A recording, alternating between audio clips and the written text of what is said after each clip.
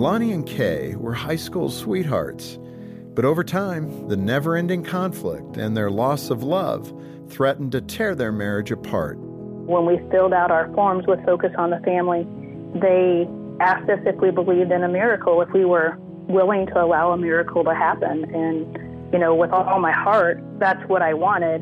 Lonnie and Kay attended Hope Restored, where Focus counselors help heal and restore broken relationships, giving husbands and wives godly hope for the future.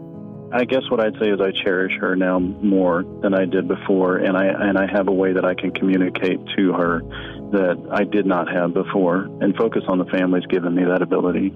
I'm Jim Daly. Working together, we can save more families like Kay and Lonnie's every month. Become a friend of Focus on the Family by calling 800-A-FAMILY or donate at focusonthefamily.com/family. How do you rejoice in a difficult marriage? Here's how you do it. You think on the best instead of the worst. It doesn't mean you ignore the problems, but it does mean that you can completely change how you feel about your whole marriage.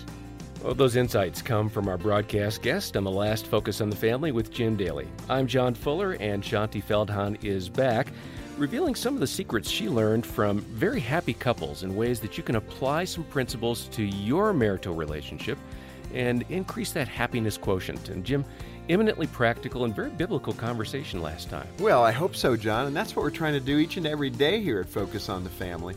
Shaunti, it was so good to talk with you last time, but you kind of twisted my mind a bit at the end. One of the things we talked about, and if you didn't hear last time, go and get the download, get it on your smartphone, your iPhone. It's worth it. I think there were so many good things that you shared, Shaunti, that people need to hear. And John, you'll mention those details at the end of the program. But Shaunti, you talked about it's good to go to bed mad. Now that seems upside down to me, and I think you're probably going to turn our world upside down a little more today. But let me formally welcome you back to Focus on the Family. It is always good to be with you guys. Well, you have some great concepts, and we want to dive into it. And I want to start today, Shaunti, by reminding married couples that you're in a spiritual battle. I think we often lose sight of how our flesh is at war with us. And not only that, the enemy wants to also destroy our Christian marriages because it serves his purposes to discredit God's sacrificial love for us and to destroy our witness before the world. Our marriage is the closest relationship we have on this earth, and it mirrors that self-sacrificing love that Christ has for us. And in fact, you mentioned earlier about Paul saying, whatever is true, whatever is right, whatever is noble, whatever is pure, think on these good things to equip you to fight the spiritual battle for your marriage, right? Yeah, let me give you an example. A happy couple I was interviewing, I was asking them, and I do this with everybody, take me through your last conflict, the last time that somebody hurt your feelings and that there was a potential for it going downhill. And I was talking to this one guy who was getting ready for a really important business trip and had asked his wife many times, are you going to pick up my shirts at the dry cleaners? I'm leaving really early in the morning. I can do it. No, honey. No, I got it. I'll get them. Okay, you sure? Because I can go by. No, sweetheart, I'll go get them. So he arrives home at 9 o'clock at night. The dry cleaners are closed and the shirts aren't there. And he has to leave at 6 in the morning. And now he isn't, what am I going to do? This big business meeting. Gene, I did not talk to her about this. Really, this was not a real example. And so I say, okay, what happens next? Because this is where it can all go downhill. I can't believe you, blah, blah, blah, blah. And the enemy is going, you're right. She doesn't care. She doesn't appreciate. And so I said, what happens next? Well, I'm pounding the cabinet, putting the cabinets together that I've been making. And, okay, what are you thinking? I'm thinking I asked her 3 times and I was willing to do it. And she said she would. But that's not really fair because pound, because, the baby was sick all day and she's been home with these cranky kids who've been sick and she had to take the baby to the doctor. And then the line to get the prescription took a long time and she had to go to the grocery store to get dinner. And she always feeds the family and she's always cooks me dinner and she's such a great mom. And why am I being such a jerk? And what's just happened there is that he has refused to allow that little voice of the enemy. She doesn't appreciate you. You work so hard and she doesn't care. He's refused to allow that. And instead, he's talking himself out of being mad by focusing on what is good, not what's bad, and what's lovely instead of what's maybe not so perfect right now, and what he can appreciate instead of what's driving him crazy, legitimately. And that is an example of the kind of things that we can learn from the happy couples, because what they have found really is the secret sauce to a happy marriage. Okay, now I've got to hit another trait that you identified, though, because it seems, again, counterintuitive, where you talk about this idea that keeping score is a good thing to do. I knew you were going to bring that one It sounds out. totally opposite, but what did you find in that regard? Keeping score is good? Yeah, we are always told not to keep score, not to keep score. And instead, these happy couples absolutely did keep score, believe it or not. Like in a gentle way? But they kept score totally differently. Oh, okay. They kept score of what the other person was giving. And so it was really interesting watching the difference. Instead of, where of course it's terrible to keep score of what they're not giving. And The of course wrongs. it's going to be awful to keep score of the wrongs and what they're getting and I'm not getting. You know, I mean, that's going to always derail your Describe marriage. what the healthy way of keeping score So, looks like. An example, all right? So the same husband that I was just talking about, he was describing how with his wife, she had gone through a season where their kids were actually sick for a whole week and in and out of the doctors and cranky kids, and she's a stay-at-home mom. And so he's going, wow, I'm really aware of the fact that she's had this really hard week and she's been with these sick kids and oh my goodness, she's giving so much to them and she's got to be so tired. So, you know, come Saturday when I'm home from work, honey, why don't you just give me the kids? I'll take the cranky kids and the sick, you know, and wiping their noses and all that. And you go out with your girlfriends and you just get out for the day. Because he is so aware of what she's been giving, that there's this gratitude. And so there's this outpouring of what can I do to give back?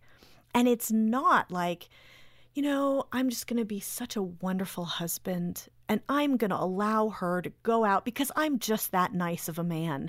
And instead it's like, no, I am seriously grateful because I notice what she's giving. And so I want to give back. And then that day, she goes out with her girlfriends and she's like, wow, that was so sweet of him. He's such a nice guy. What can I do to give back to him? And all her girlfriends are saying And that all too. her girlfriends are saying that too. And what can I do to give back to him? Because she's grateful.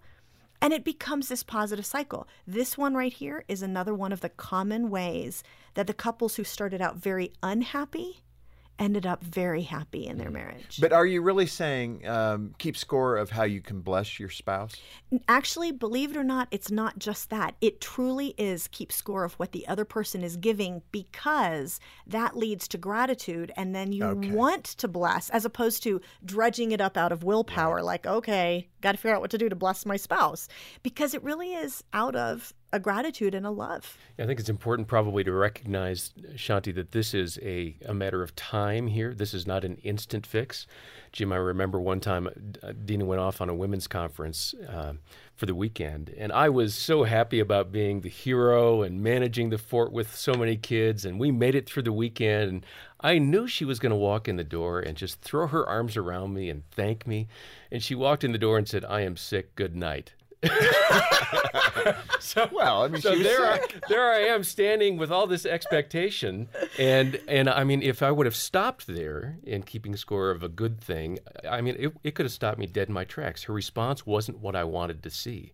So there is an element of time here, right? Oh, always. I mean, listen, we are married to imperfect people, right? I mean, and you know what? We are imperfect there you people, go. and That's the they are part I was married waiting to, for. and Well, they are I was married very- to us too. I was very proud in my handling of that, so I was You're sinful proud in of your that. imperfection. Well, you know, we've all been in those shoes. I think we could all come up with examples for that. And this is all part of that grace and that generosity. This is actually, to me, one of the reasons why, you know, Jim, you talked about you needed to rely on God for this kind of awareness of what the other person is giving and really, truly how to look at the positive instead of the negative. I mean, because that doesn't come naturally.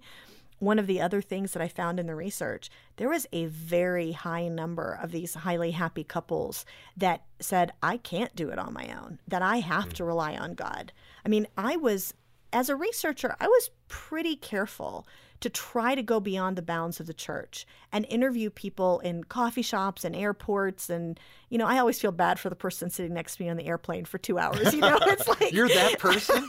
Oh, no. I get great data, though. But here's what really stunned me. I was on purpose trying to find people who might not believe in God. Uh-huh. But they kept bringing him up. It was funny. Like, I'd talk to them and say, and they would, if they had shown that they were the highly happy couple, I'd say, okay, so help me understand. What are some of the secrets? Why are you so happy? And they would often look at each other and then look at me and say, it's because of Jesus Christ. Huh. And I could tell they were saying, ooh, it's a chance to witness to a social researcher, and which was so encouraging to me. Let me ask you this, though, and that is encouraging, but to those who didn't point to a relationship with Christ. Which did happen, of course. Did you find the biblical principles still in play? Yes, very much so. That's what I would think would be And that absolutely true. Was, and every now and then I'd jot down a note on my, little notebook, and I'd say, it's actually one, because they'd be talking about being kind, for example, speaking kindly to one another. And I'm like, the Bible says be kind to one another. I'd try to get it across. You're living by biblical principles. You're not realizing it. No, and that to me is encouraging. That should be self-evident then when you're witnessing to somebody to be able to bring these things up. Well, here's one of the things that was really, as I started looking into the numbers, we have this this belief that really isn't true in our culture, that most couples are just kind of hanging on and that they're really not enjoying their marriages. And right, we have bought into that belief. We've kind of bought into even that Christians. And it's not true at all. And, all the studies that have been done have found that 80% of marriages, on average, 80% of marriages are happy. And it's not perfect, certainly, but enjoying being married, generally. 80%. 80%. Folks, hear that? 80%. And one of the things that to me is even more encouraging is when I started studying what the numbers really are in the church, because we've kind of bought into this idea that 50%. 50% divorce rate, and it's the same in the church. And none of that is, and that is so not true. It's based on some big misunderstandings of the Barna data. And that in the church, instead, what percentage of these couples who say that they're looking to God as the center of their marriage, what percentage aren't just happy? What percent are very happy, where both the husband and the wife are just loving this gift that God has given them? 53% of people who say that God is at the center of their marriage are not just happy, they're very happy. And the overall number is like 90-something%. But that is huge, because out there in the regular culture, it's probably 25-30% are very happy. The ones who say that God is the center of their marriage is double that. That is amazing. And it should be so.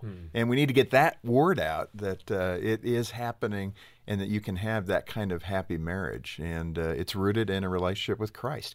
What about the couple where, the husband, it's what they both refer to as a vicious cycle. They're both not thinking the best of each other, perhaps. And the husband will say that, you always think the worst motivation for me. And the wife says, well, you've given me plenty of ammunition. Ouch. Ouch. These are all Yes. ouches. And she's thinking, well, you've wounded me so many times. I'm responding to you. I'm simply reflecting the way you're treating me. And the husband's saying, well, I'm reflecting the way you're treating me. Total vicious cycle. What happens there? What are you trying to do? And how does a couple pull themselves up out of that and get happier? Yeah, well, here's one of the other interesting things that I found. And actually, probably for me personally, this was one of the most encouraging things that I saw in this entire project over the last 3 years, is that many of the happy couples that I surveyed and interviewed had been there, had been at that unhappy place. So they went through that valley. They went through that valley, and Interesting. now I'm surveying them, some number of years later, and they describe themselves as being incredibly happy in their marriage. And I should explain, by the way, that the way I identified that is if the husband and the wife independently, without ever knowing what the other person said about their level of happiness, if they both chose that they were at the highest level of the scale of happiness, those are the couples I was talking to. So this isn't like the husband saying, yeah, we're great, and the wife's like, this is independently both agreeing. And so many of those people had gone through the valley. What did they do differently? And one of the biggies is that one person decided to stop the cycle. Just one. It wasn't necessarily both. And that's this wonderful paradox about serving the other person and just doing what you're called to do, regardless of whether your spouse does their part. And that is honestly one of the things that allows that cycle to be broken. For example, maybe you speak to me in a really rough tone. I am not going to respond in kind. La, la, la, la, la, not listening, right? I'm just, and I am going to, and instead of responding the way I naturally want to, I'm going to force myself to take a deep breath, and I'm going to speak to you kindly regardless. And at some point, when you give that grace, it brings conviction. And instead, like that other person starts to want to treat you kindly because you're treating them so kindly. You know that scripture about, treat them kindly, it heaps burning coals on their head, because you start to feel terrible that you're being such a grouch, right?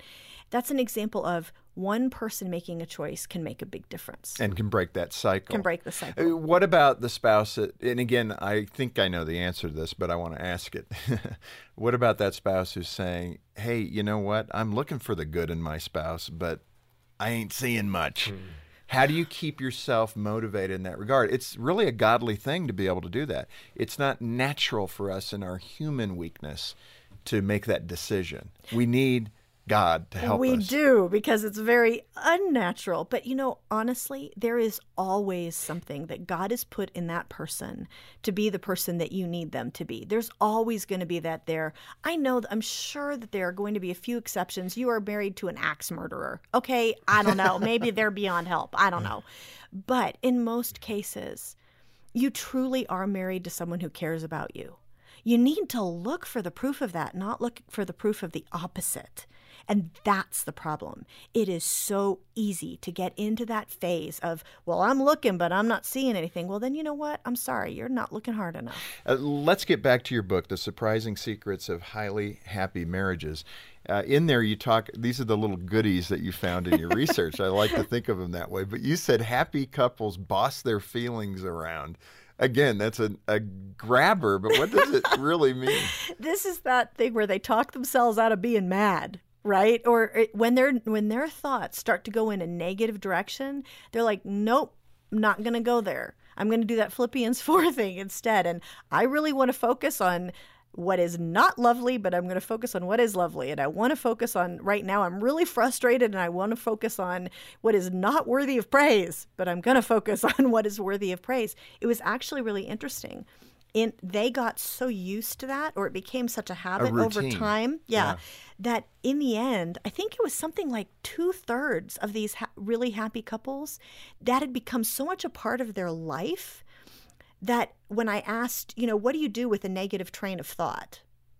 Instead of saying, okay, well, here's how I combat it and here's how I do that, 2/3 of them said, I've gotten so used to doing this, I stop that negative train of thought before it even gets started. Before the whistle blows. Yeah, about my spouse. And so that's one of the reasons that they are so enjoying being married, because they are constantly in a state of awareness of all of the good things, even when, we're dealing with issues like anybody else. Shanti, let me ask you this question. It's a little tender. No, but I think we need to ask it. For that person who feels they're having to tell their spouse what they want or need, it kind of for them takes all the romance out of it. And, they would prefer that the spouse knows what they want or need. Is that fair? Or is that maybe unfair that they would have that expectation? It's unfortunately very unfair. This is one of the things that as I identified these 12 things, I kept coming up with this one and going, oh man, I have a tendency to do this. I think we all do. I mean, to John's example, he was taking care of the kids all weekend. Dina came home. You had an expectation. She did not meet that expectation. And that's all of our stories. We've all been there. Right. And truly, psychologists will tell you, this is something obviously Greg Smalley can tell you way better than I can. But, psychologists and counselors will tell you that the thing that makes someone unhappy is having an expectation that isn't met. You're expecting something to happen a particular way and it doesn't. And that's what makes you unhappy. And as I dug into these, what are these happy couples doing differently from everybody else, is they stopped themselves from, I guess you'd put it, kind of longing for or expecting something that was really difficult for their spouse to deliver. I mean, for example, a common thing that I think we women really long for, if things are a conflict and there's a lot of emotions in the room and we're all upset and we're not feeling like he loves me, and you as a woman sometimes kind of want to test whether he really cares about you by sort of pulling away. Well, fine, I'll just go do something else then. And you secretly want him to come after you and say, no, I'm not letting you get away because I love you that much, until we work this out. Well, actually, that's an expectation from the romance novels. That's not real life. And real life men need time and distance to process when there's been a lot of emotions in the room. And so when you say, fine, I'll just go do something else for a while, he's going, oh, good. I get a break. Because I need to be able to go and think what am I feeling and how can we talk about this so we can engage well later. And so it's really not realistic to expect most real life men to do what the romance heroes do. No, I'm not going to let you get away because I love you that much. And instead, if you let yourself think, if he cared about me, he wouldn't let me get away. That's an example of something that's just going to make you crazy and unhappy because you are expecting and longing for something that is very difficult for him to deliver. When you boil it down, then, for that couple that's surviving, yeah, they've heard us talk about these couples today and last time that are in a happy state. They're fulfilled. They're enjoying each other. Both wives and husbands hearing this are longing for that. Maybe they don't have it. Yeah. What can they do when they get home tonight, when work is done and they're sitting at the dinner table or maybe after dinner, whatever? What can they do to say, okay, we're going to change this? One of the most big picture encouraging things is to sit down and say, you know what, we're not where we really want to be. We both want to have a great, happy marriage. And you know what? If 80% of these couples can be that happy, we can get there too. And so a couple can come home tonight and say, you know what, let's just try a couple of these things. Just pick, and this is my big encouragement for them, don't try to pick all of them at once because you'll just get overwhelmed. Just one or two. Just one or two. That's to us the key. Pick one, or maybe pick one for you and one for your spouse to do. Pick one or two things that you're going to try for a few weeks and see what happens. Mm-hmm. Choose to believe, for example, that the next time you're hurt, that he didn't mean that. And he didn't mean it the way it came across. Choose to believe the best. Choose to look for the good instead of the bad and the things you can appreciate rather than what drives you absolutely bananas. And refuse to focus on the negative for a few weeks. And wow, you might find your feelings changing. And then you know what? It'll be a whole lot easier for you suddenly to then work on the next thing and the next thing because now you're suddenly starting to enjoy each other. And then again. You develop patterns of good behavior, biblical behavior that really will help your marriage thrive, not just survive. Yeah. Many couples feel alone and they don't realize that others are dealing with very similar issues. That's why it's so good to talk openly about the things that we've talked about today. Even with the happy marriages, there are going to be times, seasons, moments where it doesn't feel very happy. That's life. Yeah, and that's okay. It's okay, and we need to grab that. And then we as Christians need to encourage each other, both in our relationships, our marital relationships, as well as brothers and sisters in the Lord, to keep striving to do better, to think well of your spouse, to think well of God's intentions for your marriage, rather than just buying the cultural line. And you have done that so beautifully today and last time. Can I turn to those that are struggling? If you need help, that's exactly why we're here. We want to put that arm around you. We have counselors able to talk with you and to help you think through these issues. Of course, Shanti's book will make available to you for a donation of any amount, and we mean that, any amount. If you can't afford it, guess what? Others have provided the resources to provide that book for you. And I want to say thank you to those folks because we need you. We need the folks to help underwrite this ministry. So if you can help us to stand in the gap for these couples, we would really appreciate it. Together, we can get the work done that the Lord needs to get done. And Shanti, you have really brought some great insight. I so appreciate your ability in gathering all this research. I'm glad you got out of banking. Maybe I'm glad you went to Harvard. They've taught you a lot. But, talking about the surprising secrets of highly happy marriages, it's given us all hope. Thanks for doing that. Absolutely. I have so valued my partnership with Focus over the years, and I have seen so many lives change through this ministry. I'm so grateful for you guys. We're certainly thankful for all that we've been able to do with Shanti Feldhahn, and certainly this conversation was terrific. Now, Jim, before we wrap up, there was something you wanted to say about how Focus on the Family is here helping couples. Well, I love what Shanti mentioned near the end. You are not alone no matter what your struggle in marriage may be. One of the things I love about Focus on the Family is that we can come together and acknowledge that there are others who have gone through similar experiences. And not only do we acknowledge it, but we are here to help you through that experience. I mean, we have collected 45 years of data to help you really know where you're at in your marriage and things you can do to improve your marriage.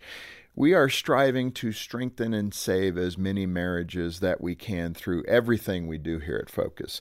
Let me mention a couple of stats that we've done recently in our survey work with you, our constituents. Over the past 12 months, more than 440,000 couples have built stronger marriages with the help of Focus on the Family resources. That's incredible. Yeah. Focus has also helped more than 140,000 marriages in crisis. And again, this is just in the last 12 months. And I'm so proud of what Focus can accomplish. Obviously, with the Lord being the wind in the sail and making these opportunities happen.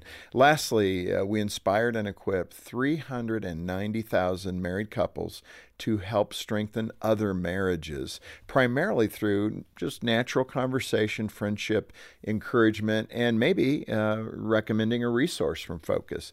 These are great numbers, and it encourages us to see that our work is making an impact, and obviously all of that through Christ. To our listeners and viewers, you too can make an impact. One way you can do that is by getting Shanti Feldhahn's book, The Surprising Secrets of Highly Happy Marriages, The Little Things That Make a Big Difference. Today, if you make a donation to Focus on the Family, a gift of any amount, we'll send you this book as our way of saying thank you for partnering with us in ministry. So get the book from Focus on the Family and get a great resource too. Donate as you can, either a monthly pledge or one-time gift, and connect with a counselor, as Jim mentioned earlier. We have all the details in the episode notes, or call 1-800, the letter A, and the word family. When you're online with us, take a look at our Focus on the Family Marriage Assessment, which is a quick 7 to 10 minute quiz to help you gauge where you're excelling in your marriage and maybe see an improvement point or two. Now, Dina and I have taken that, and it's been helpful in our marriage, and really is good to have that evaluation and those communication points as a husband and wife. So, again, look for that quiz online. The link is in the show notes. Next time on Focus on the Family, we'll hear about navigating your role as a mom or dad in healthier ways. In a moment of reflection afterwards, I thought, who was I trying to impress? And probably the other mums.